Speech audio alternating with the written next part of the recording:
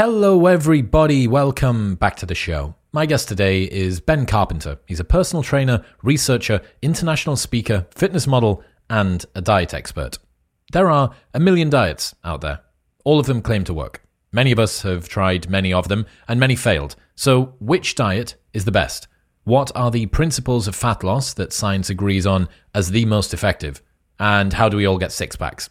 Expect to learn whether calories are a total lie, why the weight loss industry is filled with so much conflicting advice, the 4 key components for any good diet, how there can be so many approaches to the same end goal, whether dieting or training is more important, how to improve your willpower, the single most important contributor to fat loss, and much more. Very important conversation, I think, to try and cut through what the hype and muddy waters of weight loss and dieting say to something which feels a little bit more firm. I very much appreciate Ben. He is a fellow Brit, and if you enjoy this episode, you should go and check out his book, which is a great resource for everything fat loss. This episode is brought to you by Crafted London. Finding men's jewellery that doesn't suck is very difficult, and Crafted London have nailed it. They're the #1 men's jewellery company worldwide. They're sweatproof, waterproof, heatproof, and gym-proof. They've got custom designs in gold and silver, necklaces, chains, pendants, bracelets, rings, and earrings. If you've seen me on any of the big cinema episodes on YouTube wearing a necklace, it will always be from Crafted. I absolutely love it. It works with formal wear, casual wear, whether it's daytime or nighttime. All of their pieces are super high quality. The designs are great, and I love them. It's all I wear. Also, they have an unlimited lifetime guarantee, so if your piece breaks for any reason at any point during the entire life of the product, they will give you a new one for free. Get a 15% discount site-wide on everything by going to bit.ly/cdwisdom and using the code MW15 at checkout. That's bit.ly/C wisdom and MW15 at checkout. Tell me if this sounds familiar. Your business gets to a certain size and the cracks start to emerge. Things that you used to do in a day are taking a week. You're drowning so much, you've now promoted your dog from company mascot to customer service representative. If this is you, you should know these 3 numbers: 37,000, 25, and 1. 37,000 is the number of businesses that have upgraded to NetSuite by Oracle. 25, that is the 25th year anniversary of NetSuite. 25 years of helping businesses to do more with less, close their books in days, not weeks, and drive down costs. And 1, because your business is one of a kind. So you get a customized solution for all of your KPIs in one efficient system. With one source of truth, manage risk, get reliable forecasts, and improve margins. Everything you need to grow all in one place. Right now, download NetSuite's popular KPI checklist designed to give you consistently excellent performance absolutely free at netsuite.com/modern. That's netsuite.com/modern to get your own KPI checklist today. This episode is brought to you by Whoop. I've worn Whoop for over 4 years now, since way before they were a partner on the show, and it is the only wearable I have ever stuck with because it's the best. It is so innocuous, you do not remember that you've got it on, and yet it tracks absolutely everything 24/7 via something from your wrist. It tracks your heart rate, it tracks your sleep, your recovery, all of your workouts, your resting heart rate, your heart rate variability, how much you're breathing throughout the night. It puts all of this into an app and spits out very simple, easy to understand, and fantastically usable data. It's phenomenal. I am a massive, massive fan of Whoop, and that is why it's the only wearable that I've ever stuck with. You can join for free, pay nothing for the brand new Whoop 4.0 strap, plus you get your first month for free, and there's a 30-day money-back guarantee. So you can buy it for free, try it for free, and if you do not like it, after 29 days, they will give you your money back. Head to join.whoop.com/modernwisdom. That's join.whoop.com/modernwisdom. But now, ladies and gentlemen, please welcome Ben Carpenter.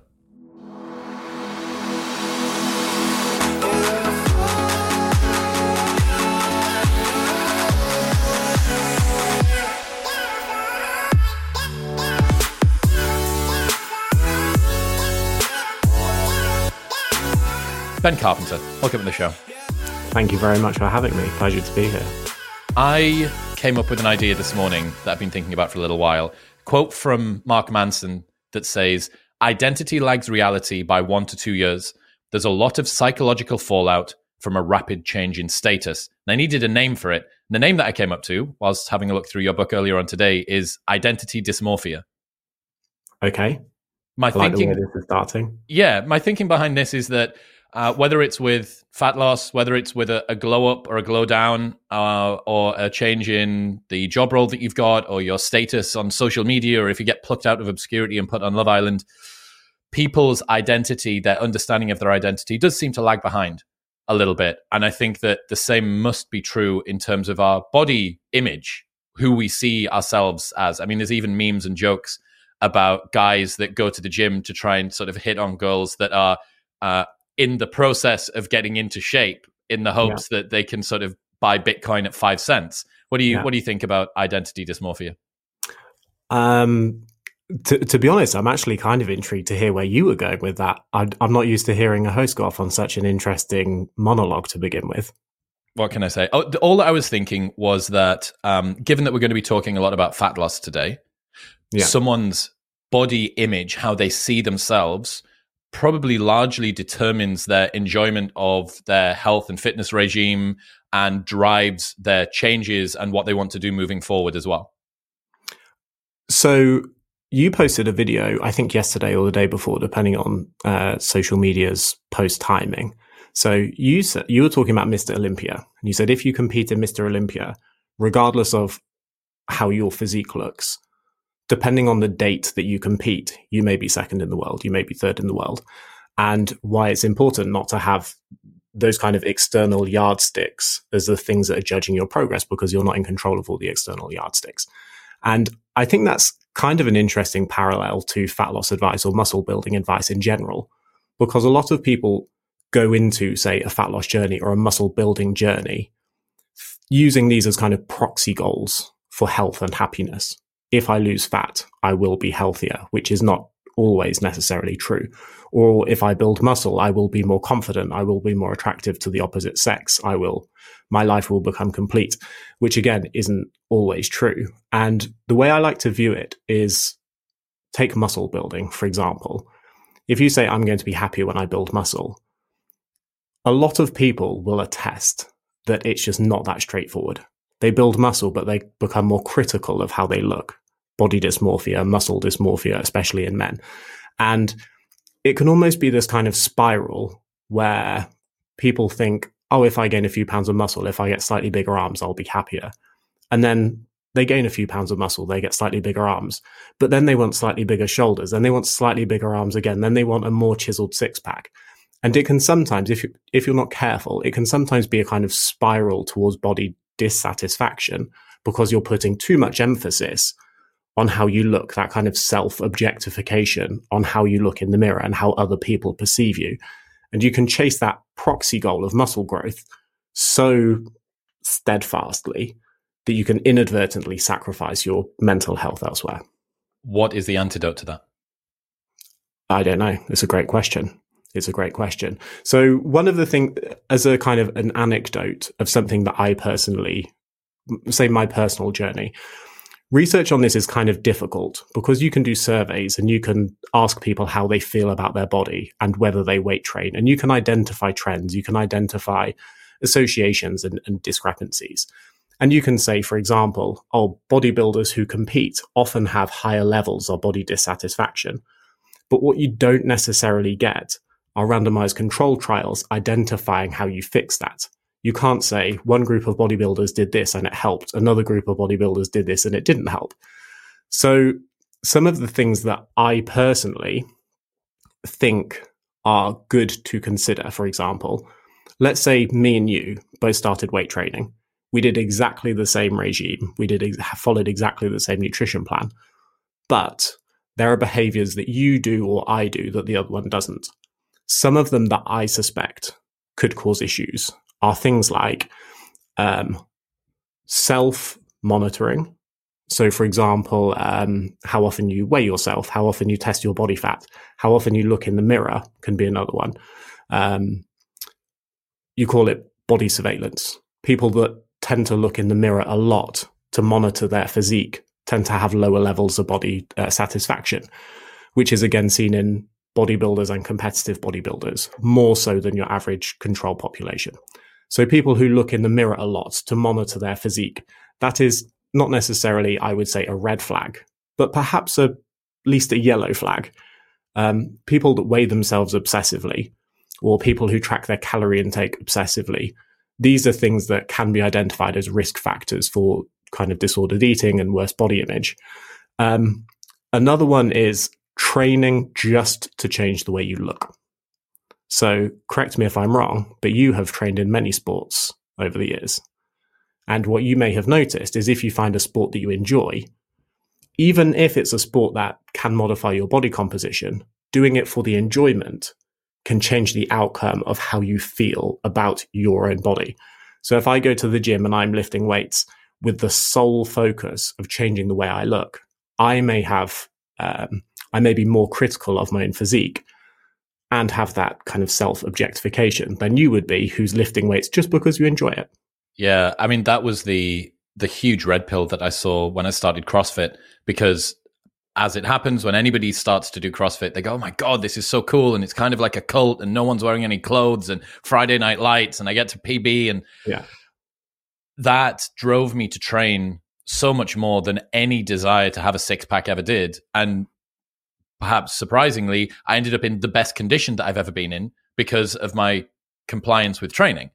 So I was training incredibly hard because I wanted to train, because the outcome I got from training was something inherently enjoyable in and of itself. Downstream from that, I got ripped. That's exactly it. And that's one of the things that I feel really passionately about, because I kind of went on my own journey of I'm trying to build muscle. I'm trying to probably be more attractive to the opposite sex, probably trying to make myself less insecure, which is how I felt as a teenager and adulthood probably. But you can do exactly the same thing. You can do the same thing with your program, but by approaching it differently, you can have very different mental health and body image outcomes. And I think one example of that, so one thing that I really like about, say, a typical CrossFit studio, or at least the ones that I've seen, is they tend to have far fewer mirrors.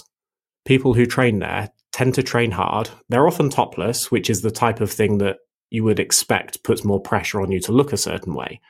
But because you don't have mirrors, there's no everyone standing there flexing between sets. You're going in there, you're training hard, you're doing all the things from a workout that will cause your body to adapt, grow muscle, lose fat, whatever.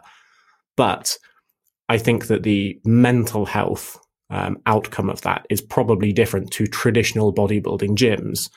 And I've been to a fair few where it's very common for people to do one set, then take their top off and stand in front of the mirror and flex and pose from different angles. And it's that body surveillance where you're constantly looking at your body, and also the critiquing your body. If you're a professional bodybuilder, for example, to use the very extreme end of the spectrum, they will have often whole training cycles developed to bringing up their weak points. So if you ask a pro bodybuilder what their weak points are, they will often say, my medial deltoid isn't quite as sculpted as it could be, or like my vastus medialis isn't quite as big as I would like it to be in relation to my vastus lateralis. And it's like an obsessive amount of body surveillance and kind of self-objectification. Yeah, that scrutiny's hard. So we're going to get into talking about fat loss today and health and training. Yeah. But before we do, what's your background? For the people who don't know you, what gives you any license to talk about the subject of fat loss? So I have been a personal trainer since I was 2006. General personal trainer working in commercial gyms with a very diverse range of clients. So I would have clients who came to me who were fitness models wanting to diet for a show. I would have people like middle-aged housewives who want to lose a few pounds because they want to feel healthier or perhaps increase their lifespan. And then I had elderly clients who were just trying to make themselves a bit more resilient should they fall, which was, literally their goal. And I worked in commercial gyms for years. This was obviously approaching 20 years now.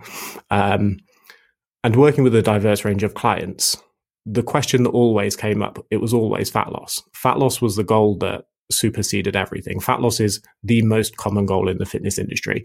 And it's estimated that half or around half of adults, at least in America, diet at least once per year. And the more clients that saw me about fat loss, the more I researched fat loss. And it just became this spiral of me going deeper and deeper into reading research papers. So I have no higher academia background. I was never someone who started thinking I want to become a PhD. I was a personal trainer who was working with people one-on-one as my primary income. And then behind the scenes, I was just a kind of self-described research nerd, where I have folders upon subfolders upon subfolders of different research studies, just trying to communicate the best objectively current, most factually correct information to social media and my clients. What would you describe, how would you classify your approach to health and fitness? Like, where is it that you're coming from? For me, it seems like science-based, evidence-based. Is that the camp that you identify with? Is that who you've pinned your colors to?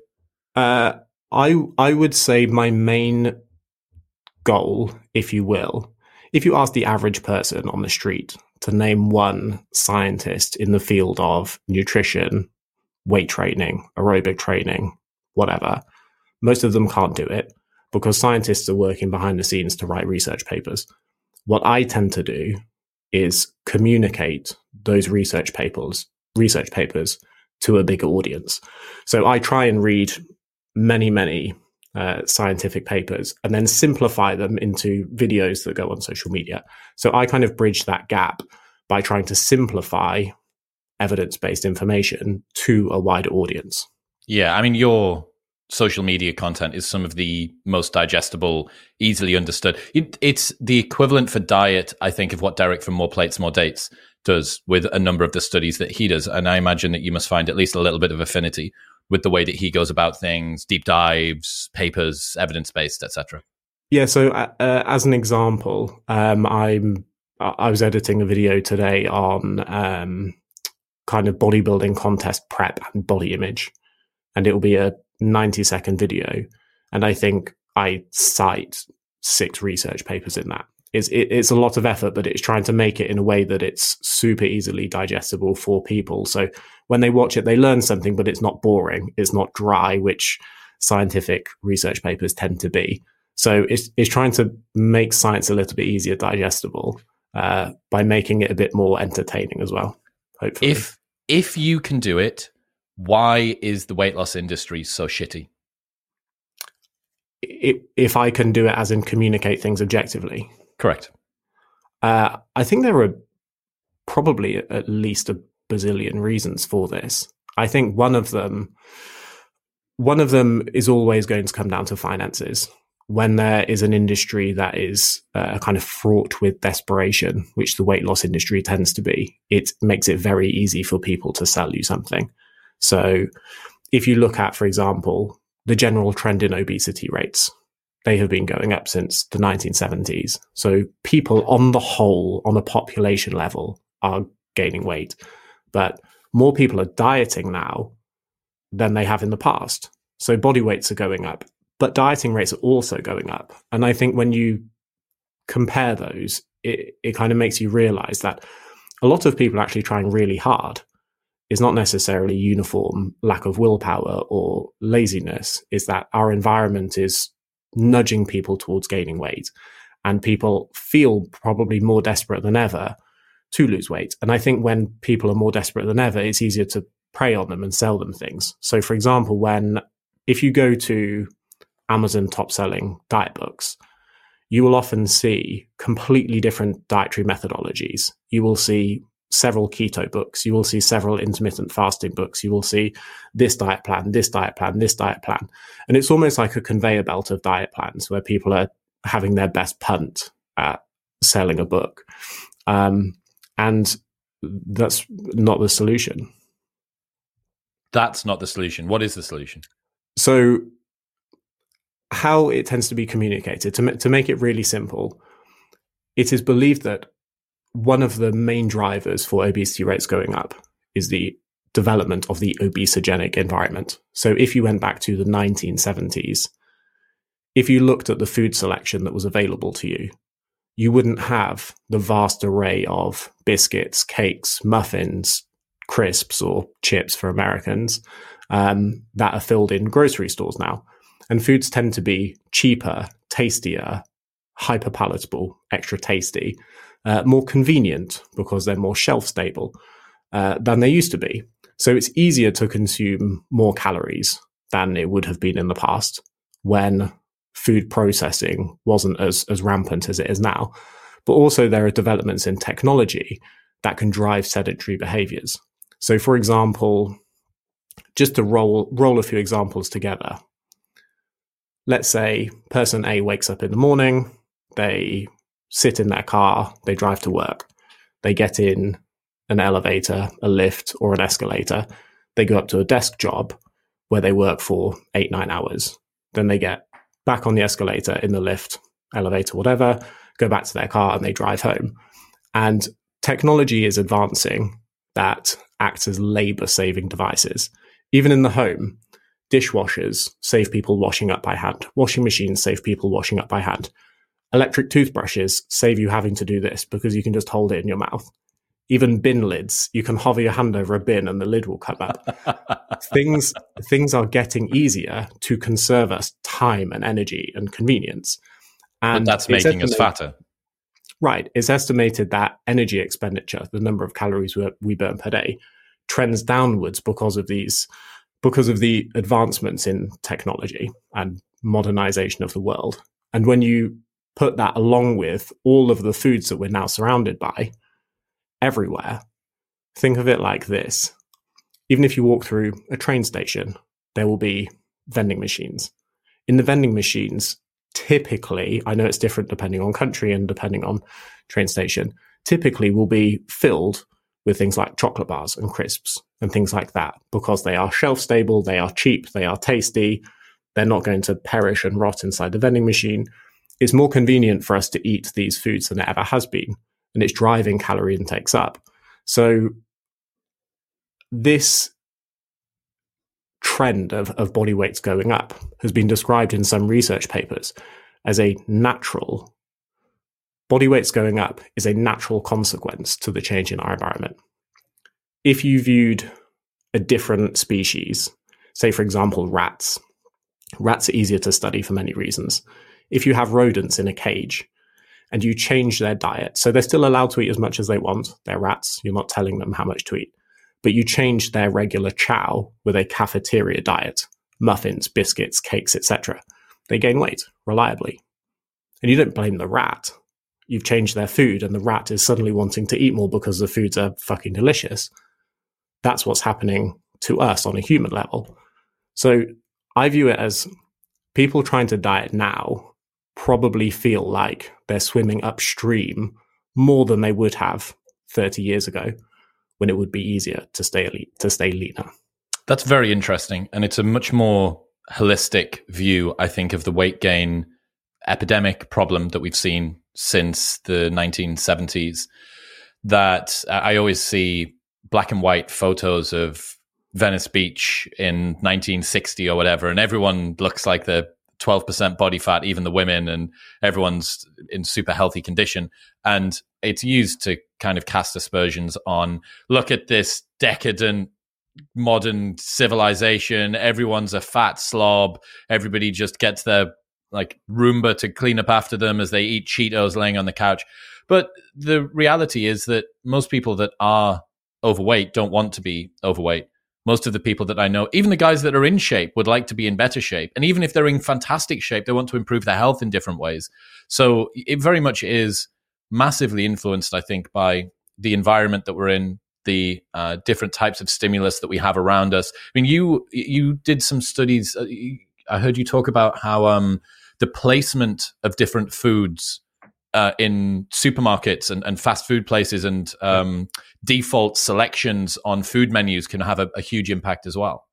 Yeah, so as an example, there are a few research trials that look at things like this. So it's described as a food proximity effect. If you give people a binary choice of two options and you have something like apples or popcorn, even though participants will rate popcorn as a tastier snack, if you make the popcorn sit closer to them and you place the apples 2 meters away on the other end of the table, people will naturally eat more popcorn.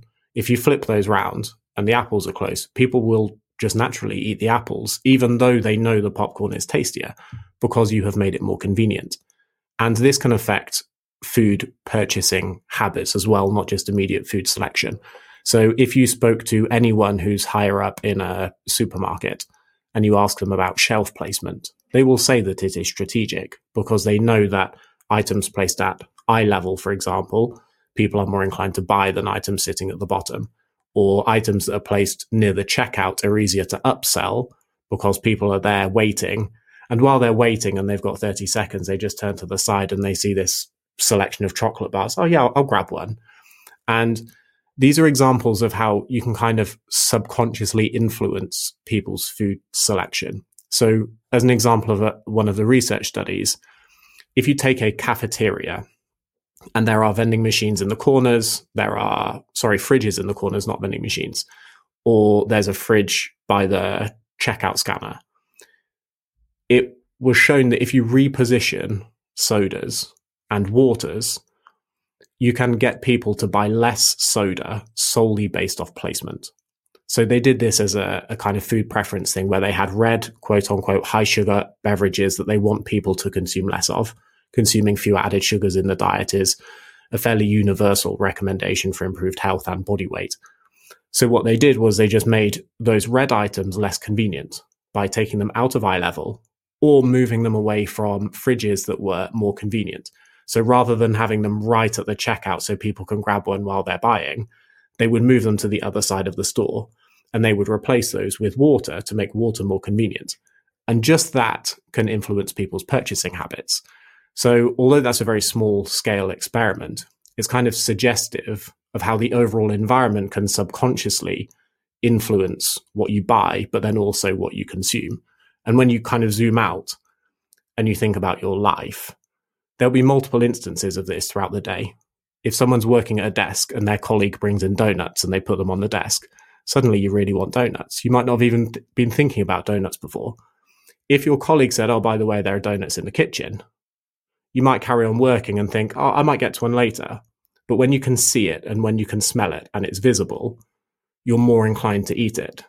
And in today's environment, high calorie, hyper palatable foods are more convenient than ever. What belief that is widely held either in mainstream media or amongst most people with regards to fat loss do you wish that you could get rid of? Like, what do most people misbelieve about fat loss and how it works that you would like to try and dispense with?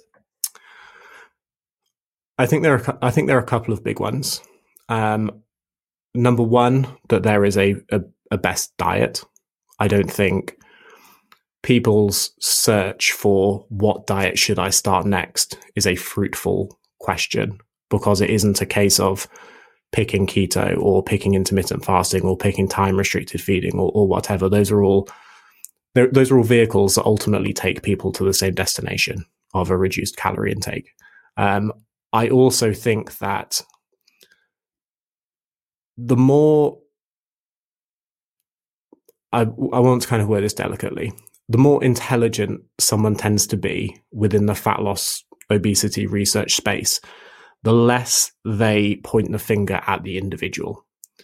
So obesity researchers will say, typically, yes, there is obviously individual responsibility. If you go to the gym or not, no one is going to force you to do so.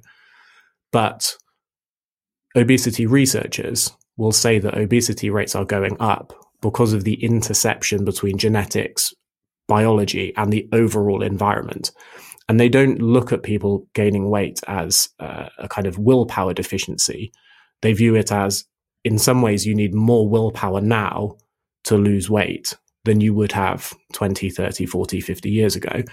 And to go back to the kind of rodent example, if you change the food that you give rodents, no one blames the rodents for gaining weight. It's a natural consequence to you changing their diet. But on a global level, our diets have been changing because of the powers that be above us, food manufacturers, governments that implement taxes on, say, sugar-sweetened beverages, for example. Governments can influence the food supply as well. Food subsidies can influence the food supply. In some ways, we are just pawns in the bigger game of chess. I really, really like that. And I think the genetics component is so fascinating. I'm going to guess you'll have looked at the behavioral genetics outcomes that correlate twin studies, parents with children. A lot of the time you may see two overweight parents with an overweight child. It's like 7 or 8 years old, and they're not super overweight, but you're going to be a fat adult. I can already see it. And a lot of the time you think, oh my God, look at this family causing this child to eat too much due to their unhealthy lifestyle. And again, you're right. Well, you do have to be delicate here, because if everybody was born on an island that didn't have any unhealthy food, no one would be overweight. Everybody would be, the optimal size that they should be.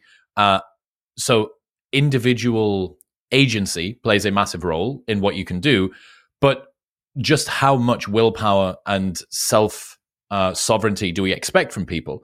Do you want to create a world in which it is easier for people to be healthy or more difficult for people to be healthy? And this is a conversation, again, we'll get onto seed oils and the quality of water and phthalates and stuff in a little bit, but that's something that doesn't really get spoken about all that much. Even going past the quality of food, simply the environment and the availability of this type of food, the triggers that you see all the time, the chocolate bars next to the checkout, et cetera, et cetera. But you see these children, I think I'd be right in saying that body weight correlates 0.6 to 0.8 between children and biological parents, and it correlates basically 0 with adoptive parents.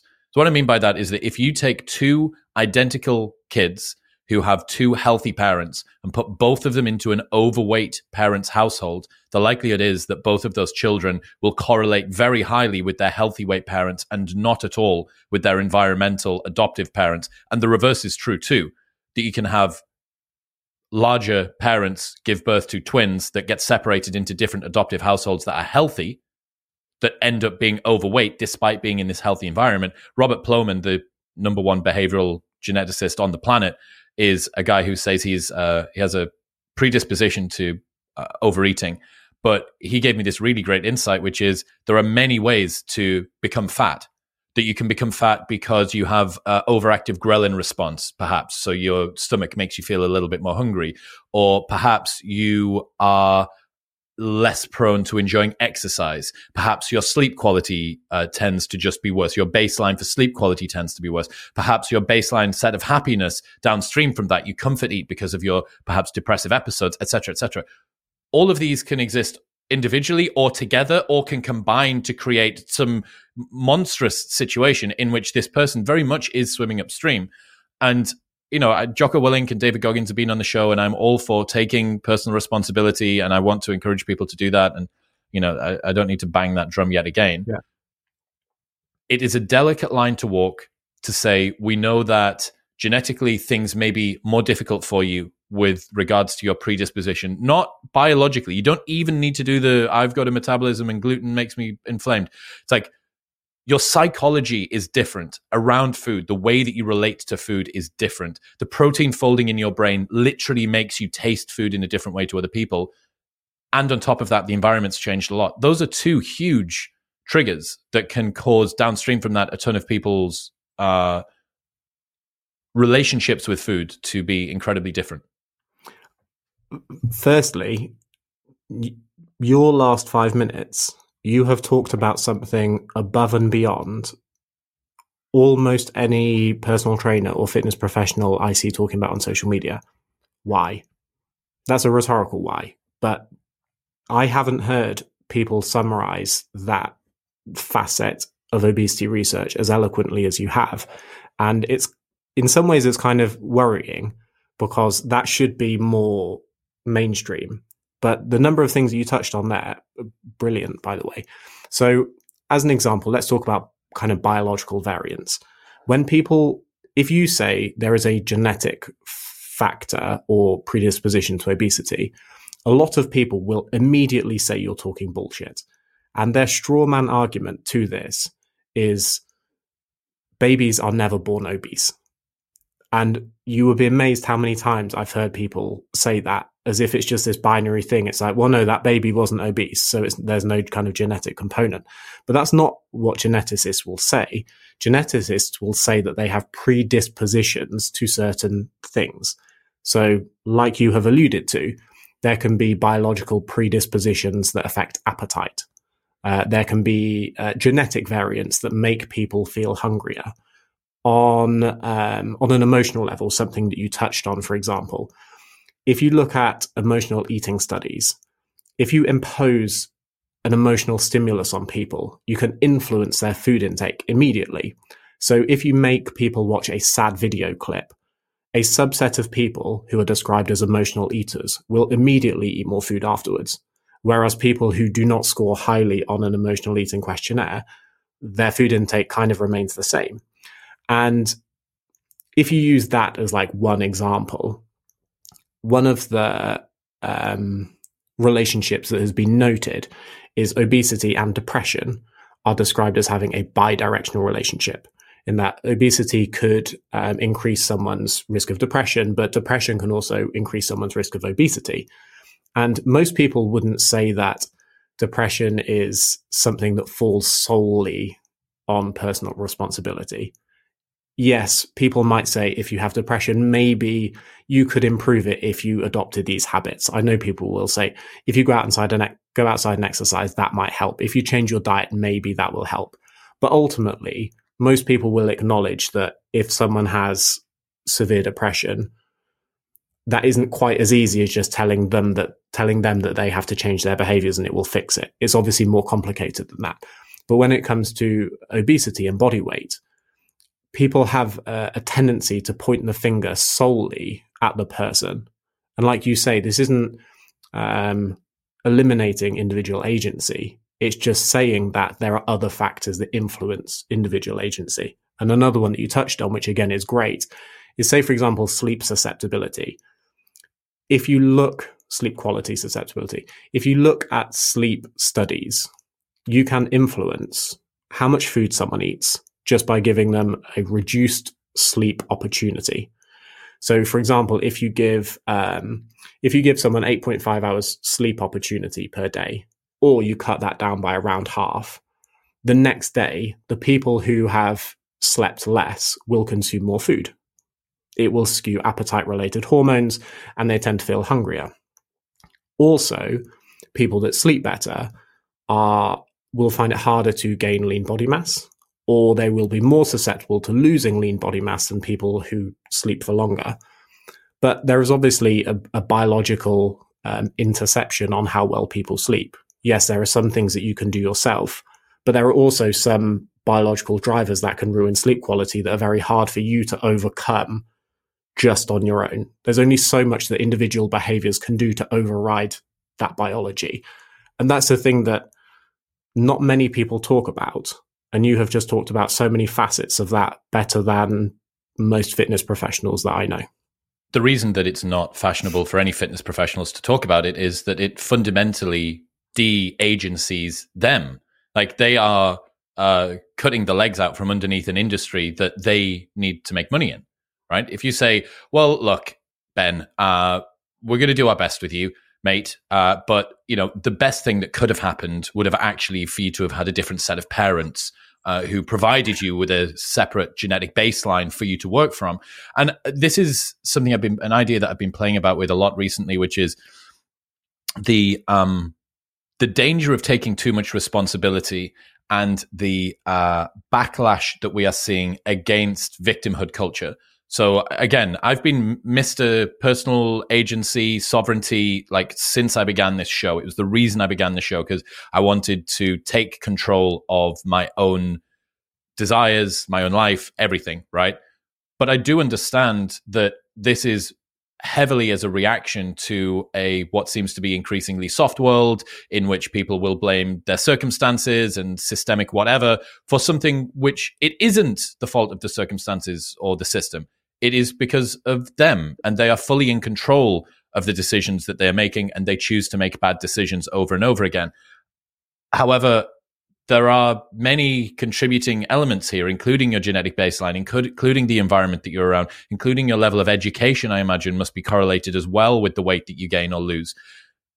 A lot of these things, it's so hard to thread the needle, and it's so much easier to come out and say, if you're fat, it's exclusively your fault. And again, that's not to say that anybody who is absolutely superbly obese, if they were deposited on a desert island, they would be skinny, right? They're going to lose weight. So the point isn't that people can't do these things. It's how difficult is it going to be for them to do it? And there are incentives within the fitness industry to overblow the impact that personal agency can have on weight change. And again, it can be ultimate. It could be 100%. You could kill yourself with dieting, but how much willpower is it going to take? And then there are incentives on the other side with regards to the food and drinks industry for them to not necessarily do this. So I think that's a really nice primer that hopefully makes people feel, well, not righteously angry, but, like there is a battle to be waged here, and that the challenges that you face when it comes to your fat loss journey and your alterations with regards to your diet and your training, if you're finding it difficult, perhaps quite rightly, this isn't the easiest environment in which to be healthy. Oh, it's never been easier to get access to food from sunset. We say, well, yeah, but it's also never been easier to be fat. So it is very much a set of scales. I think there's something really interesting that you said there. And when you talk about almost like a reactive response to victimhood, I think people often fall in kind of very binary camps, where if I talk about environmental reasons that one person might find it harder than another, I will get some hatred from people saying you are removing personal responsibility. And I've never said that. It isn't this binary dichotomous view where it's black or white. And as an example of this, which is maybe easier for people to understand, is you can take, let's say almost anyone, let's not say anyone because then people will interject with medical conditions. You can take almost anyone on the planet and you can make them lose weight. And this is seen reliably in controlled feeding studies. So in the most aggressive controlled feeding studies, people will lose huge amounts of weight. This has been seen in numerous extreme circumstances. What is this? What's a controlled feeding study? You lock someone in a building that's only got sort of a supply of food? Yeah, I mean, that is literally what it is. So you will have something like described as a metabolic ward, and you can precisely control how metabolic ward. Yeah, Jesus Christ. You can have live-in studies where people will live in a metabolic ward for say 50 days, and you can feed them precise amounts of certain foods to see exactly what happens. And some of these are brutal. So, for example, there was a meal frequency study which would have been, I think, say 50 years ago now, and they would feed people who would be described as morbidly obese. I don't necessarily love the categorization, but that's how they would have been described at the time. And they were fed 600 calories per day via liquid nutrition. So it's like skimmed milk, I think cornstarch, some other things, like a not very tasty drink. But you can do that and you will see people lose ridiculous amounts of weight. And I think people will look at experiments like that and say, see, if the person wants it enough, they can do it, because technically they can do it. But what we are saying is that, yes, someone can do it. There is always personal responsibility there, but it's harder for one person to get to the finish line than it is for another person. Some people will feel like they're swimming upstream more than other people. So for me, for example, I was always like a very active kid. I wasn't someone that ate a lot of ultra processed foods. I grew up in a really rural area where there were almost no convenience foods. I was over 20 years old when I ever ordered my first takeaway because food restaurants couldn't deliver to us. So I grew up with a loving mother who I lived with all the time, who would home cook everything from fresh. I wasn't one of those kids that grew up sedentary. I was a child that had activity installed on me when I was probably 5 years old, playing all different kinds of sports. And as most people will probably already know, it's very easy to continue habits versus trying to create new ones or trying to stop old ones. And for me, I was always an active kid. I was never someone who grew up loving the taste of ultra processed foods. I was never someone that scoffed every time I ate a vegetable. Even things like vegetable enjoyment, there's a genetic component there. And people know this, like coriander. Some people it tastes like soap. Some people don't. There are genetic variants where brassica vegetables can be really bitter, but other people don't have those same kind of genetic alterations. And just things like this can make it harder for someone. And no one is really saying that you can't lose weight under the right conditions. If you lock someone in a room and you take away all their food, they will lose weight. What we're saying is, when left to their own devices, it's much harder for that person to reduce their food intake on their own. Okay, we've set the landscape. We know the modern environment. We've pissed off everybody that wanted to blame it on personal responsibility. Moving on to that personal responsibility, moving on to the toolkit that people need to understand if they want to lose body fat, what are the absolute fundamentals that everybody needs to understand when it comes to fat loss? Great question. Firstly, I would kick things off by saying how much you weigh is not a behavior. It is a consequence of some biological factors and a combination of behaviors. So fat loss itself can be achieved via various methods, some of them healthy, some of them less healthy. And I think it is easier to break it down to individual behaviors. Going back to the example you used, or I used of you, where you're talking about having external rewards. If you set a goal, sometimes the goal isn't always within your control. There are other factors that influence whether you get there. But if you can break it down to behaviors, it's easier to kind of build those habits. So the most universally agreed upon recommendations, which aren't very controversial, but they're surprisingly controversial in today's day and age, is reduced calorie intake, consuming adequate protein. Consuming enough protein tends to have a mildly beneficial effect on weight loss or fat loss. It can help retain lean body mass. Lean body mass can raise energy expenditure mildly if someone's consuming, if someone's building muscle tissue. Reduced energy density diets are also a big one. So energy density is calories per gram of food. So to use an easy example, if you had an apple here, which is primarily sugar and water, no protein, no fat, and then you had jelly beans next to it, which is also primarily sugar, because the concentration of sugar is much higher in the jelly beans, the number of jelly beans you would eat for the same number of calories would be disgustingly small. Like 100 calories of jelly beans would be almost nothing versus a whole apple. And this is an example of energy density. Foods that contain a lot of calories per gram tend to be easier to overconsume and tend to be worse for appetite regulation, which is one of the many reasons why prioritizing unprocessed foods is an almost universally agreed upon recommendation for health and body weight. Eating things like meats and fishes and vegetables and fruits and things that are kind of more close to their natural state versus ultra processed products that are engineered often to be as tasty as possible, often very high in calories, often very hard to stop eating. Those are the things that are very difficult to disagree on. Is the reason for that because satiety, as in just how much real estate is taken up in your stomach, is one of the key determinants in terms of making you feel full? Yes. And this has been tested with a series of very weird experiments. So, for example, let's say there are two milkshakes and you have identical milkshakes, but you aerate one or you add more water so there's more volume. So exactly the same calories as a foundation, but you put more air into one or more water to increase the volume. By lowering the energy density of this one and having more volume for the same number of calories, this will cause people to consume fewer calories afterwards.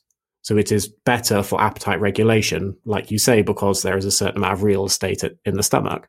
And if you are eating a higher volume of food, it influences not only how much you eat at that meal, but also at your subsequent meal.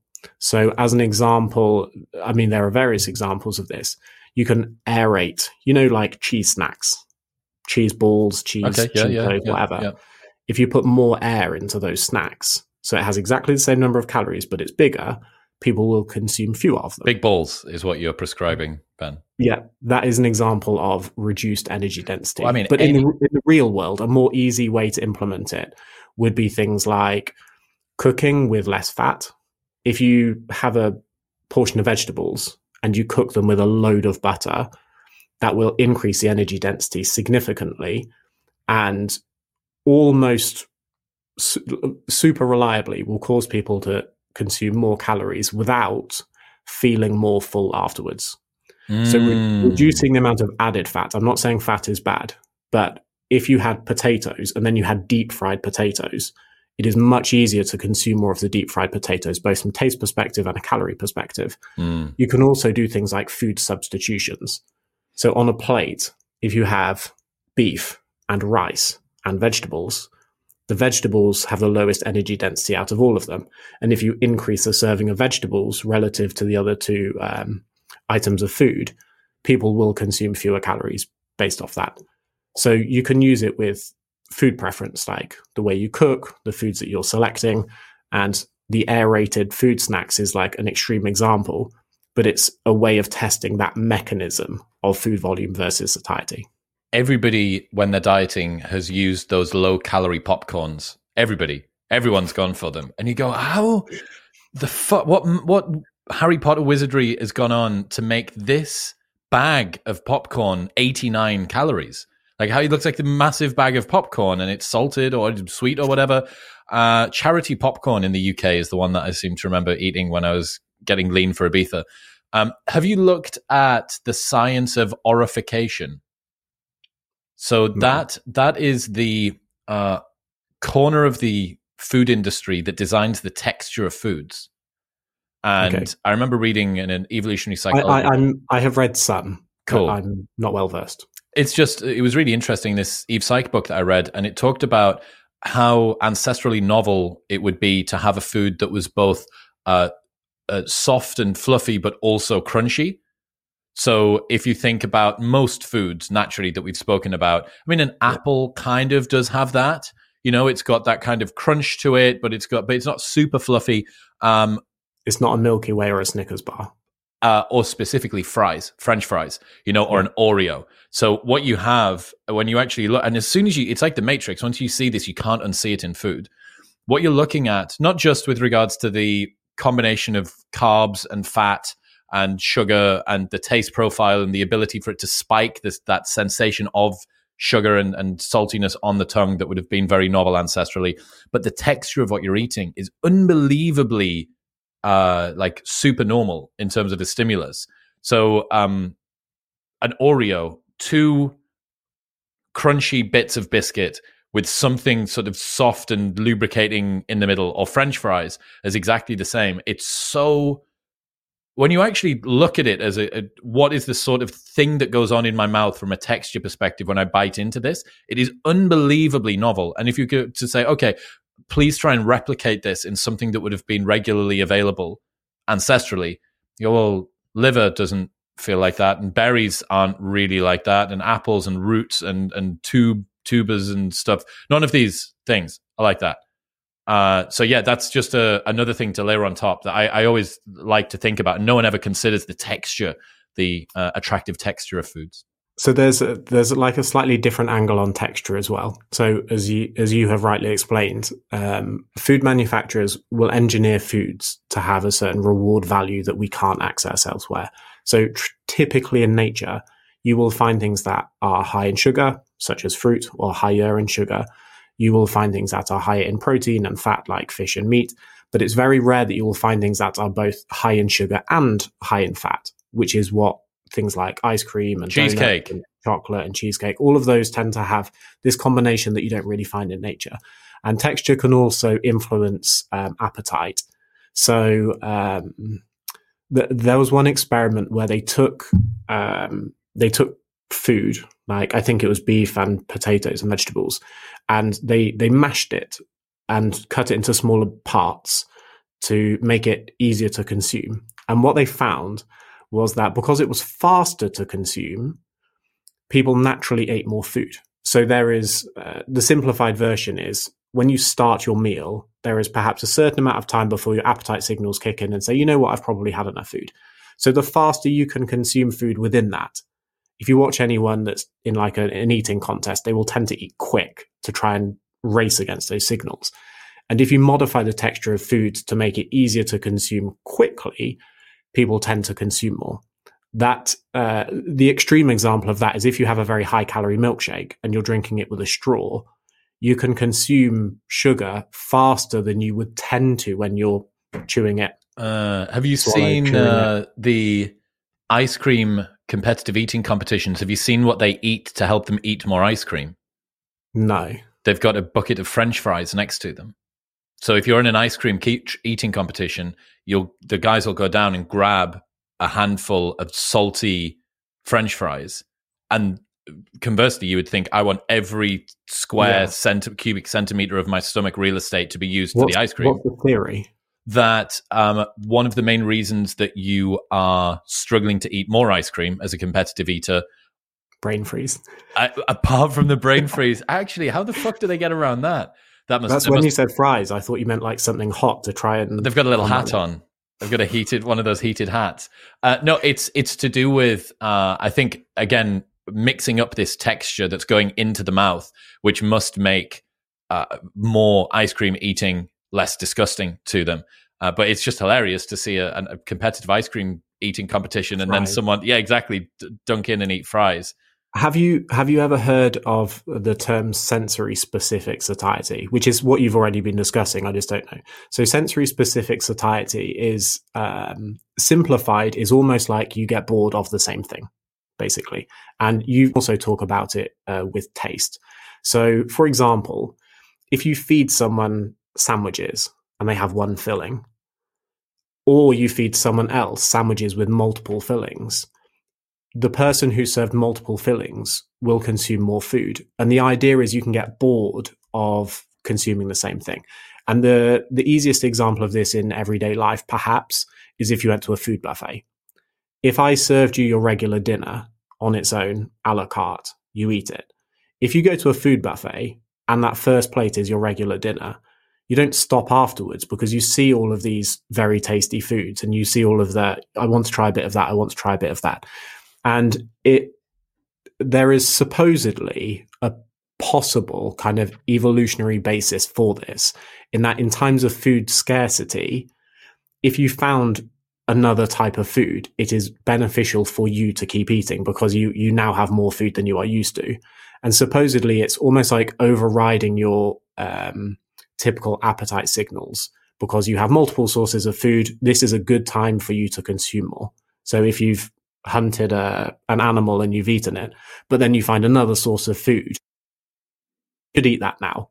And the theory behind sensory specific satiety is you will get bored of a certain taste or texture, but that is complemented with a different taste or texture, French fries, it's easier for you to keep eating. So for example, if you had a bowl of French fries or you had a bowl of French fries and ice cream, it is sometimes easier to keep going. Or even things like if you have French fries, but then you have ketchup or sauce or something on the side, it's often easier to keep going because you don't get bored of that same thing.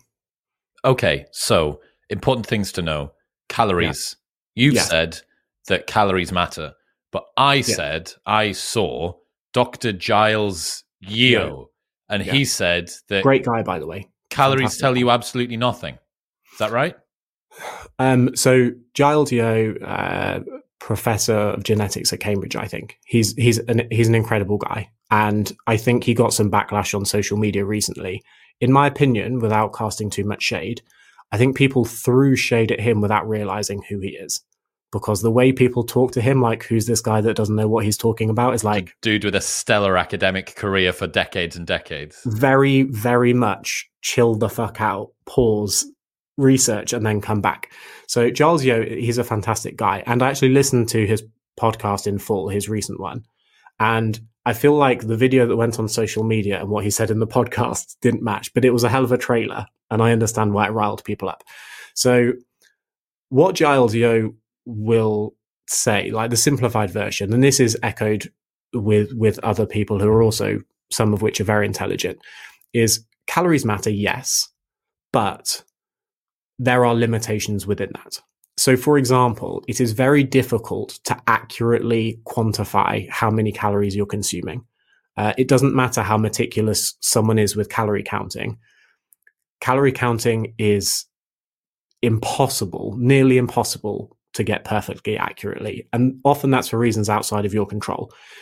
Labels, the nutritional information, is allowed a natural variance. So just because something says it's 100 calories doesn't mean it's 100. It might be 110, it might be 90.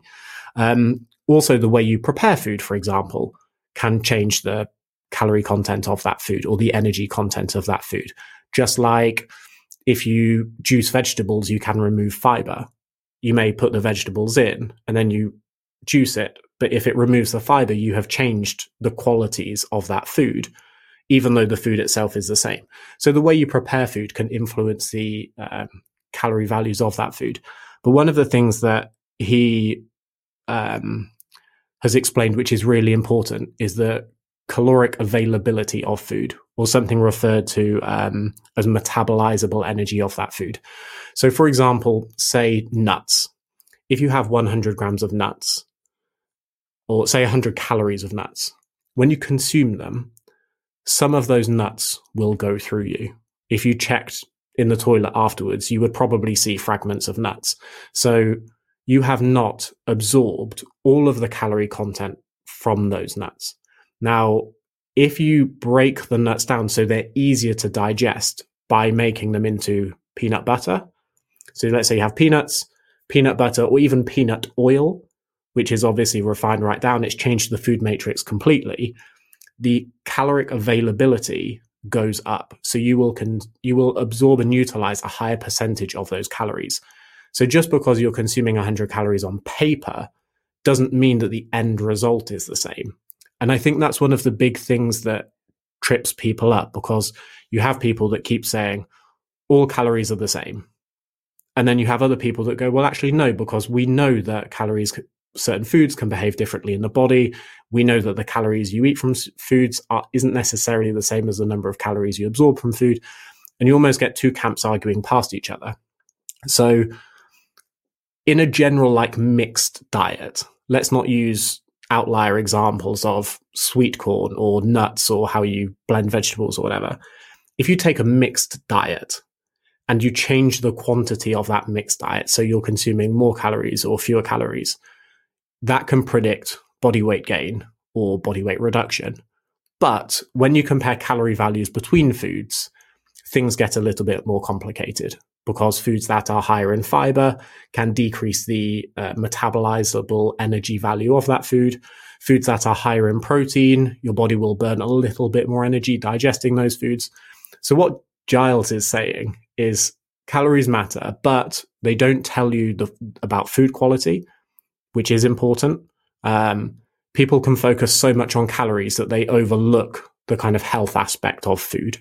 Back in 2010, 2011, when If It Fits Your Macros first came out, and carb backloading. Great example, by the way. Keep going. Sorry. Yeah. And skip loading. Did you ever do skip loading? No, what's that? Skip loading was like carb night, but it was on a Sunday.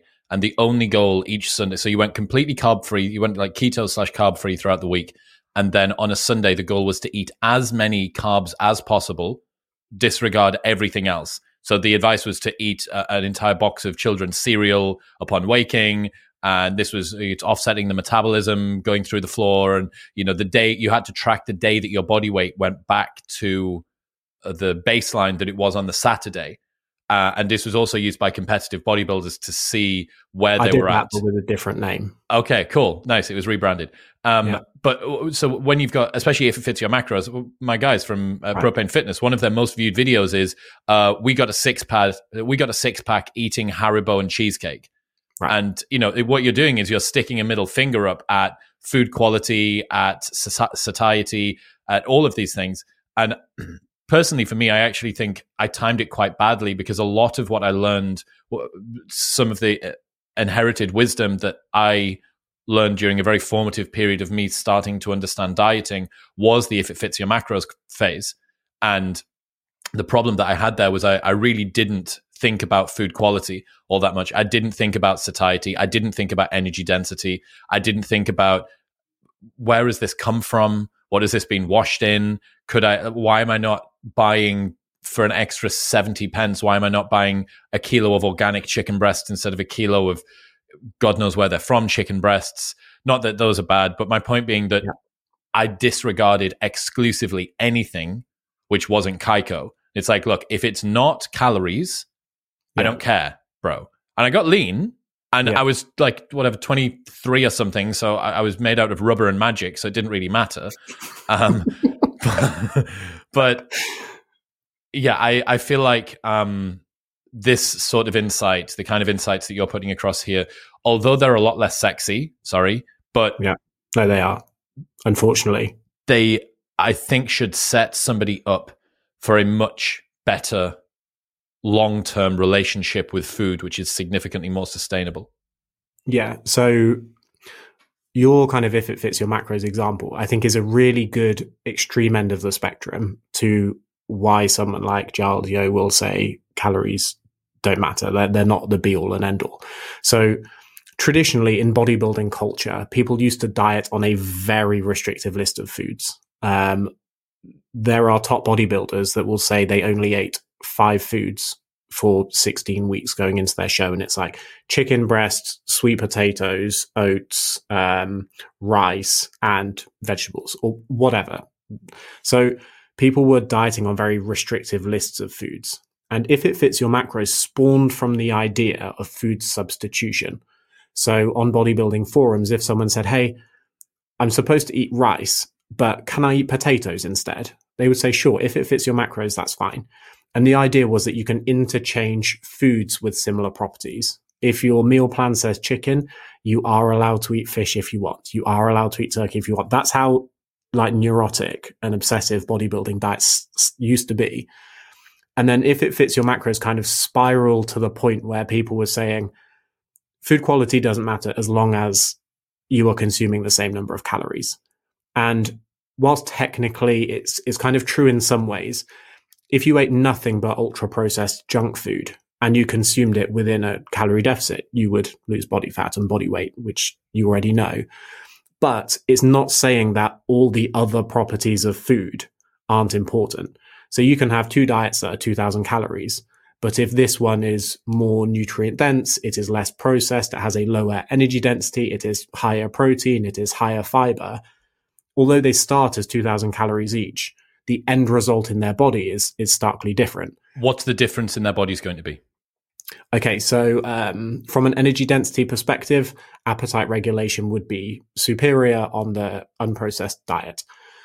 If the diet is higher in fiber, it reduces the metabolizable energy within that diet. So basically, higher fiber diets, you excrete a little bit more energy than you will on a lower fiber diet. Higher protein diets, you will burn more energy digesting that because protein has a higher energy cost of utilization, something called the thermic effect of food, or diet-induced thermogenesis. Where else had I got to? Protein, fiber, food quality, appetite, health. For example, ultra-processed foods. I know health, like very unsexy topic. Ultra-processed foods, the higher percentage of your diet that comes from ultra-processed foods, there is a link with an increased risk of various non-communicable diseases and all-cause mortality. And it's not necessarily saying that is purely from the ultra-processed foods. It might be that unprocessed foods are being displaced out of your diet. So if 2 people are consuming 2,000 calories, but one of them is consuming a lot of vegetables and the other one is consuming a lot of jelly beans, obviously the health effect of the diet is different. It's not that the jelly beans contain some carcinogen, it's that the replacement of some other food that would have been neuroprotective, physiologically protective, et cetera, would have possibly. So yeah, it could be that the beneficial compounds that are found in diverse, unprocessed, nutrient-dense diets are removed when consuming a diet that's high in ultra-processed foods that are nutrient sparse. It is possible that certain foods are more fattening than others for various reasons. But it's very hard to isolate those without looking at very long-term studies. It's very difficult to say, is this one compound additive E number that we use in this donut going to cause people to gain more weight over the next 20 years? It's not a study that you tend to engineer.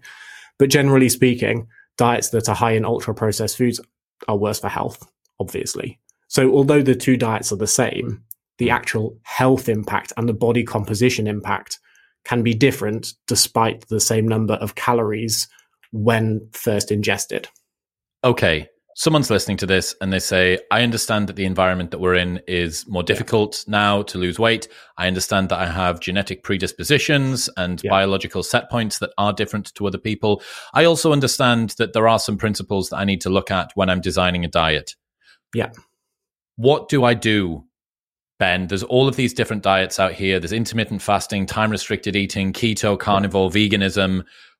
Is it your suggestion that you should find the diet which allows you to remain in a calorie deficit with as many whole unprocessed foods as possible, sustainably for as long as possible, whilst feeling good about yourself? Is that the rough heuristic? Done. Completed it. Like, it's a great explanation. So the kind of slightly more long-winded explanation for anyone that's curious is dietary trials that look at weight loss interventions tend to be short. So, for example, low carb versus low fat, which is better for fat loss. One group consumes a low carb diet, the other group consumes a low fat diet for 6 months. And they might notice that the low carb group lost a little bit more body weight at the end or a little bit more fat at the end. But when you extend these trials for longer periods of time, most of the differences wash away. And they wash away for biological reasons that make weight loss harder in the long term, but also adherence tends to decrease over time. So if someone watching this is like, you know what, my friend got great results on keto, so I'm going to try keto. But ultimately, unless someone can stick to keto for X number of months/years, it's almost knowing that you're going to get into a yo-yo cycle of, I'm doing keto now. Oh no, keto has sapped my will to live. I'm going to stop doing keto. Dude, I fucking hate keto. I tried it and it just, I'm so hungry. My stomach doesn't enjoy it. I can't do it. And this is a perfect example because some people watching this will be like, I love keto. When I am on a keto diet, I find my appetite is way better. My hunger levels are down. My mental clarity is improved. I feel better. And whether that's keto or low carb, which are kind of under the same umbrella, when you look at long-term trials, the differences between named diets wash away. There is no best weight loss diet. Anyone that's telling you there's a best weight loss diet normally has something to sell you. But when you look at what's described as the inter-individual data, some people get better results than others. So just because diet X might not be better than diet Y on paper doesn't mean that one person gets better results on diet X. One person out there loves keto. Someone else out there, like yourself, hates keto. And it's important to be aware of those because some people will find that their appetite is better on diet X or they feel better on diet X. And if that allows them to adhere to a calorie deficit for an extended period of time, then that's important. Are you saying that adherence or dietary compliance is the biggest lever or the most important factor when it comes to weight loss? 100%. 100%. So diets are more important than exercise for pure weight loss in general, for multiple reasons. But it's very difficult for exercise to trump the importance of dietary changes. Why? So, multiple reasons. Number one, it's quite hard to burn a lot of energy purely through exercise. So you do CrossFit, which means that you work harder than your average person. And let's say you burned, just for round figures, 500 calories per workout, which is again above the average for most people's gym program. If you did that 4 times per week, which is again above the average of most gym programs, that's 2,000 calories. But in the grand scheme of it across the week, it's not a huge amount of energy when you think someone like yourself, let's say you were burning 3,000 calories per day, that's 21,000 calories over the course of the week. So it's kind of like the icing on top.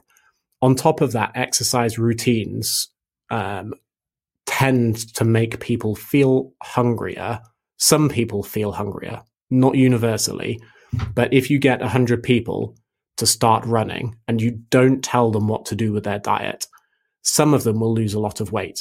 but some of them will not only not lose weight, but they will gain weight. And some people will say, for example, there are people out there who start training for a marathon, and by the end of it, they've gained weight. And it's a biological response to the increase in exercise volume where they suddenly feel hungrier. We should interject there that that's not necessarily bad weight, though. You know, someone starts going to the gym and they start doing a push-pull leg split and they gain weight. Well, I mean, that's what you were hoping for, presumably. This isn't people training for weight loss. This is people training for performance. Yeah, so weight is an easier metric to measure because getting accurate body composition measurements is difficult when you're looking at kind of population studies.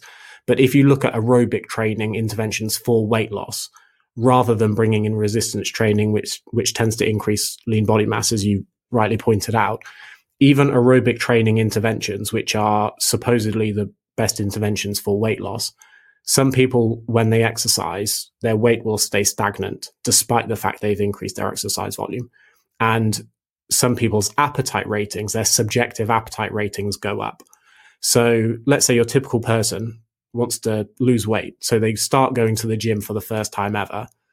They go 3 times a week. They burn 200 or 300 calories while they're there. But what they don't necessarily realize is when they leave the gym, they feel a little bit hungrier than they were before they went in. So without realizing it, they can slowly creep up their calorie intake. And the weight loss effects of exercise interventions in isolation are underwhelming, which is why dietary interventions need to be paired. What would you say to the people that are listening to this and say, well, fuck, why do I even need to bother to train? I evidently don't need to exercise if I want to lose weight. I can just lose weight on the couch.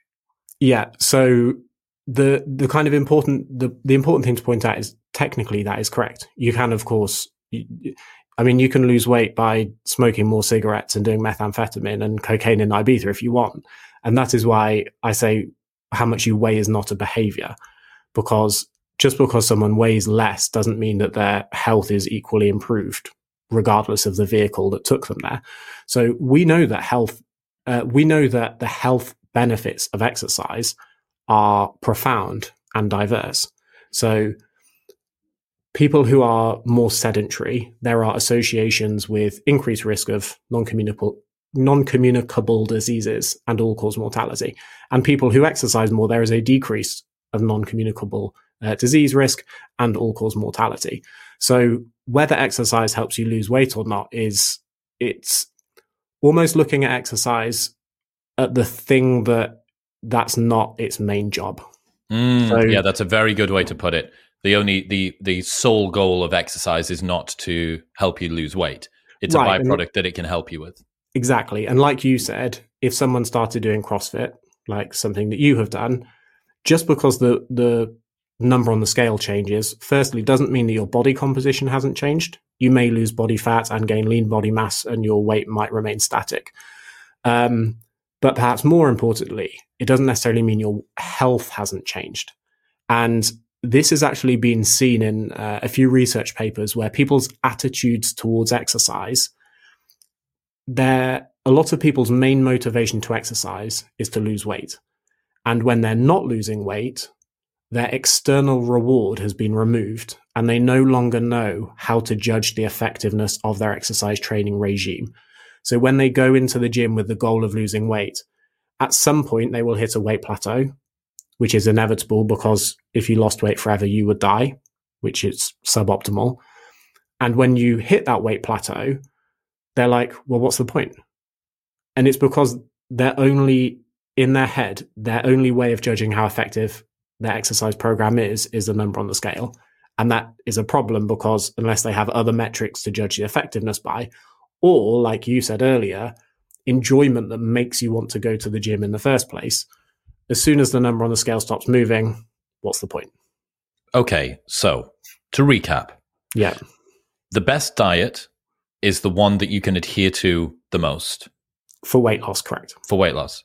The principles that you need to be looking at are that calories do matter an awful lot, and that they are the fundamental thermodynamics that underpin what's going on, that you should be prioritizing protein intake, that you should be aiming for whole foods that are as satiety inducing as you can, and as what's the opposite of energy dense? Low in energy density. Yeah, energy density is almost a spectrum. It's like high or low energy density. Right, okay, that are low in energy density. Yeah. You can trial through a number of different diets. You find one that both tastes good and feels good and that you think that you can stick to. Yeah. Adherence now, it seems, comes down to a number of things, but one of the key levers will be willpower. How can people improve their willpower when it comes to dieting? That is a hell of a question. And I don't have any firm answers for that. You're the science guy, Ben. Come on, science us.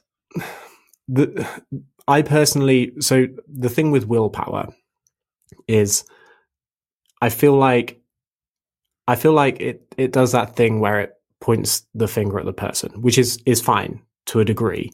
But I think that there are factors that influence willpower that people aren't necessarily aware of. Like genetics. Yeah, like conscientiousness is and industriousness both massively heritable. Genetics and environment, for example. So, like as an example of that, and it's an extreme example, but most people won't try and refute it. If your only gym was 30 minutes away from you, and you had to go there on your lunch break, and you had to jump in the car and drive 30 minutes away, or you had a gym that was literally within your office, most people would train more when the gym is more accessible to them. And although you can say, well, going to the gym is just about willpower, it takes far less willpower to override I don't fancy working out today, when the gym is literally right there. And I say that as someone who has a garage gym. It is far easier for me to make that kind of conscious willpower decision to exercise when I can be in and out in 30 minutes without having to jump in the car and get changed and shower at the gym, etc., etc. I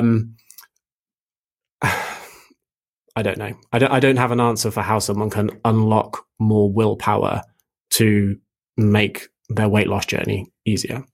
Well, what you've identified there is that environment is a key cue. And given the fact that a lot of the people that are listening to this will have they're not at Guantanamo. I don't think this is being piped through the speakers there, although it might be. Right.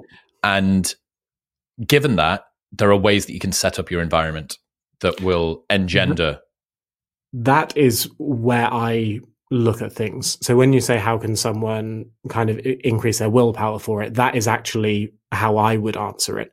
So if you can make the hard decisions easier, I don't think that's necessarily a willpower perspective as such, but if you can engineer your environment to make it easier, that is where I would focus my attention. So as one kind of example of this, if I put a donut right in front of the person listening and say, don't eat this donut, assuming they like donuts, they will have to recruit some willpower to override their natural inclination to eat the donut.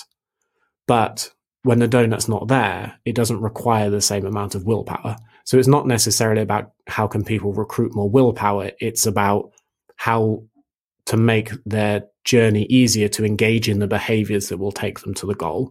And that is how I would approach things. So as an example of this, going back to kind of individual adherence, what factors, and this can be an open question, what factors will make someone more inclined to exercise that don't just depend on willpower? Let's say for a moment that you can never influence someone's genetic level of willpower. You can still influence how easy it is for them to exercise. What factors could you change so the listeners to this podcast will say, oh, I could do that? Open question. I would say making the gym, or choosing a gym which is not only one that you enjoy, but one which is very convenient for you to get to in between your commute to and from work. The gym that I trained at in Gosforth in Newcastle for a very long time, I had to drive past on my way home. So it made me feel like an extra piece of shit if I didn't go in because I was already going past. Other things like the ease of parking, removing extra steps from going to the gym. If you've got to pay a dollar or a pound every time that you need to park up outside, there's always going to be something there that's like, oh, I don't want to pay that pound today. And it's just justification. So finding something that's nice and frictionless like that, something which has got, in terms of training, good open times. If you are looking to move to a different apartment, the place that I'm staying now, I'm right next to a park in Austin, which means I have a 12-minute, 45-second loop. I've timed it an awful lot that I can do. And that means that for me, getting 10,000 steps in a day is super easy, because the second that my phone rings, whether it's a prank call or someone that I need to speak to, immediately my trainers are on, I'm out of the door, trainers at the back door or flip-flops at the back door, and just going for little walks here and there, leaving mobility, resistance bands and kettlebells just strewn around the house, I find is great, because if I'm just bored and I'm waiting for the steak to finish cooking or whatever, I'll just pick a kettlebell up 5 times, or I'll do some overhead presses with a resistance band. That's another thing. When it comes to diet, for me, I remember seeing, and this will be in your wheelhouse, people who bought a fruit bowl for the house had massive increases in the amount of consumption of fruit. You've got this beautiful display of all of this stuff that you know that you should be eating more of, and that you're not eating enough of. Yeah. Buy a fruit bowl. Don't have confectionery out. Have none of the food that you ever want to eat anywhere within arm's reach. Put them in a pantry. Put them in a really awkward cupboard to get to. Ideally, don't have them in the house at all. You can't eat the foods that aren't there. Those would be some environment design things. I think these are really good examples of how it isn't necessarily about a willpower deficiency. That's why I said I don't know how someone would increase their willpower, because I think often it's not necessarily about willpower. It's about changing the decisions so they require less willpower in the first place. So as an example of that, when I was traveling a lot, at one point I was staying in London, and it's very easy to look at a different person and say that person's lazy. But when you look at individual circumstances, it's harder to do that. So I train a lot. I do some form of exercise every day, even if it's small. And I went to this apartment in London and I did my work. This was on a Sunday. And I walked to the nearest gym, which at the time was 10 minutes away. And what I didn't realize is that gym shut at 4 p.m., I think, on a Sunday. And I was like, shit, where do I go? The next gym was, I think, 1.5 miles away. So immediately, for me to train at that specific time of that specific day, which for a lot of people is maybe when they finish work, if their gym shuts at 8 p.m. and they can only go to the gym after 8 p.m., if they have to drive further to get to that gym, it's harder to do. On top of that, the gym that I went to was expensive. When I got there for a guest pass, I had to pay £10, but their monthly membership, I was like, a lot of people just couldn't afford this. And for me to get there, I had to jump on the tube to get there, or I would have to walk. So it's either more time, it's more kind of, it requires more time, or it requires more expense to get the same result. So for me, I personally love convenience. I love the idea that if someone is struggling to get to the gym, can you make exercise or physical activity more convenient? So an example that I know you'll love, pickleball, great game. Fantastic. Best sport in the world. Yep. Me and my wife have just moved. We moved like a year ago. And in our neighborhood, there are communal tennis courts that are free for us to go on, and they have pickleball there. I have never played a sport on a court for the last probably like 20 years. Not tennis, I used to play badminton. But since we moved here, because that court is 3 minutes to walk to, we're playing pickleball multiple times per week. And we would never have done that before, because if you said, oh, John's going to play tennis or John's going to play pickleball, we're like, okay, where's the nearest court? 20 minutes away. You know what? Can't be bothered. Yep. It's going to be 2 hours by the time we go there for an hour and then come back and find parking, whatever. So this is how I prefer to engineer things, where you look at ways to make the hard easier. So going back to food proximity studies, it's not necessarily you'll rely on willpower to make small conscious decisions of, I am not going to eat that donut, for example. But you can decrease the amount of willpower required to do that if healthier food is more convenient for you. Hence the fruit bowl example. If I came to your house and emptied it from ultra-processed foods and I made the fruit bowl look exquisite, the tastiest fruit you've ever looked, even to people that don't like fruit, all of a sudden you're like, Yeah, I could have one of those exotic papayas. Why not? Yeah. Do you wear a tracker? Do you wear a Whoop or anything similar? No, I wear an Apple Watch, but Do you wear it during pickleball? yes, but I never look at the stats. Dude, it depends if you're playing doubles or singles, but if you get a good hard game, a competitive game of singles in for about 90 minutes, it's 2 hours is like the real sweet spot. For me, I average 1,000 calories in 2 hours. It's fucking insane. So I actually use this as an example. I am traditionally, I've never played tennis. I used to play badminton. So if you told me to play tennis, I'd be shit at it. And I would go on the court, I would keep hitting it out, and I'd be like, oh, you know what, I'm probably not enjoying this. The fact that pickleball is easier, it's like a mini tennis to anyone who doesn't know it. Because it was easier for me to play with a couple of friends, even if they've never played before. And it was a more accessible version for the beginner that doesn't know what they're doing. But because it was more accessible, I enjoyed it more from day one. So rather than trying to pick a complicated sport and being like, you know what, I suck at this, we went in and were like, God, that's really fun. And I am someone who is admittedly not someone who tends to love traditional cardio. If we were doing this podcast in person and you said, you know what, let's go for an hour jog afterwards, I can't think of fewer ways that I would rather spend my time. But if you said, do you want to go and play pickleball?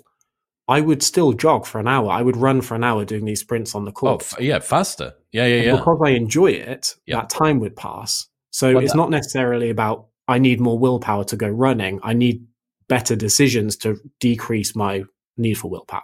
A better incentive around that. Yeah, I mean, dude, the secret cardio that it sneaks in is, and the difference between monostructural work, sitting on a bike, sitting on a rower, doing ski erg or whatever, and playing a game that you're not focused on the discomfort of the cardio. You're focused on the game that you're playing and trying to win, and you're distracted by high-fiving your teammate and shit-talking the opposition and stuff. One thing that I would say, I've spoken about this on the podcast before, I bought a bike desk. So it's a recumbent cycling desk. I know the one. Yep. And this thing has been an absolute game changer for me getting Zone 2 in. So Zone 2 is something that I made myself a promise at the beginning of the year that I would stick to. I wanted to increase my HRV. I wanted to decrease my resting heart rate. I wanted to decrease my breath rate. And I just heard an awful lot from your Brian McKenzies of the world and your Hubermans of the world about 180 minutes of Zone 2 a week would be really good for you if you could get it in. But if you actually realize what Zone 2 is, it's the shittest of the heart rates because it's quicker than a walk, but for me, it's slower than a run. So I'm like, well, okay, well, how am I going to find myself at Zone 2? And then if I do it, I'm going to be sat on a bike in Gold's Gym, South Central Austin, hating myself, hating every second of it. Whereas now I can sit and do all of the emails that I didn't really want to do in any case, whilst doing the Zone 2 that I didn't really want to do in any case, put some good music on. And both of those things have made each other a lot more enjoyable. I'm like, I get to do emails, but if I do the emails, I can, get a good bit of training in, and that's going to make me feel good after. And it's a bit of a treat for me because I can get to put my music on, and that's my hack. That's my Zone 2 hack. I love this, and I love that yours is a perfect example of if I came to you as a personal trainer. Let's say I'm one of those cliche wanky personal trainers, and I said you need to do more Zone 2 training, as an example, and you said I don't really enjoy it, and I'm like, you need more willpower. You're lazy. You need to suck it up. That is what a lot of personal trainers would do when they approach your problem. They'll say, go to the gym, go for a jog, sit on the bike in the gym, and you're like, but I fucking hate that. Whereas you're looking at it from the perspective of how can I make that more convenient? So you buy a recumbent desk bike and use that. And my wife did something similar where she bought one of those treadmill desks. And she has to walk at admittedly a pretty slow pace without distracting her emails because bobbing up and down while you're typing is difficult. But because she works from home on her laptop and has a remote career, she realized that on a bad day, she would walk about 600 steps because she's just on her laptop from the morning till the evening. She would get up for lunch and she stays in the house. But then she got a treadmill desk and suddenly she is walking a lot, but it doesn't feel like effort because she's doing it in her own environment. She's not having to drive to the gym. She's not having to stand on the treadmill surrounded by people that she doesn't necessarily like. It's not an inconvenient time of the day. She's not having to find a place to park. It's reducing the need for willpower by doing that. And it's important to point out that in both of these instances, it has cost money. There has been an investment into that. Like, her treadmill desk is more expensive than a lot of people would be able to afford. And I'm not kind of dismissing that. But this is just an example of how, when faced with a difficult decision, telling someone just to do it perhaps isn't quite as effective as finding different solutions that take that person from A to B. Yeah. I mean, my bike desk is $350, and I think you can get it in the UK for about £300. It's called an Exaputic ExaWork 2.0 with Bluetooth. That's the one that you're actually after. That sounds like a bike named for a man. It's a real fucking piece of kit. Yeah. Final thing. Yeah. What have we not spoken about so far with regards to the world of eating, with regards to personal impacts of eating, and with regards to the fundamentals that people need to understand? I think that on the whole, we have discussed the most important fundamentals that people would need to adopt. I think breaking weight loss goals down into individual habits is important. Focusing on the things that are more within your control, such as the type of exercise you're doing, how much physical activity you're doing, what foods you are consuming. These are all kind of individual habits that are easier to isolate and focus on and check off versus, I want to lose X number of kilograms. From a fundamentals perspective, I would say you have been an incredible host, and I wouldn't say there's anything that we really needed sandwiched in here. There are lots of other side conversations that we could have. We could talk about body image or muscle growth or other tenets of fat loss. But I think the questions that you've asked and the conversations that you've put forward, I would say you've done an incredible job. If I've got your seal of approval, that's good enough for me. Where should people go if they want to check out the book and everything else that you do? Finding me on social media is fine. I'm on Instagram, TikTok, etc. under the handles BDC Carpenter. Dude, I appreciate you. Thank you. Thank you very much for having me on. Thank you for everyone listening.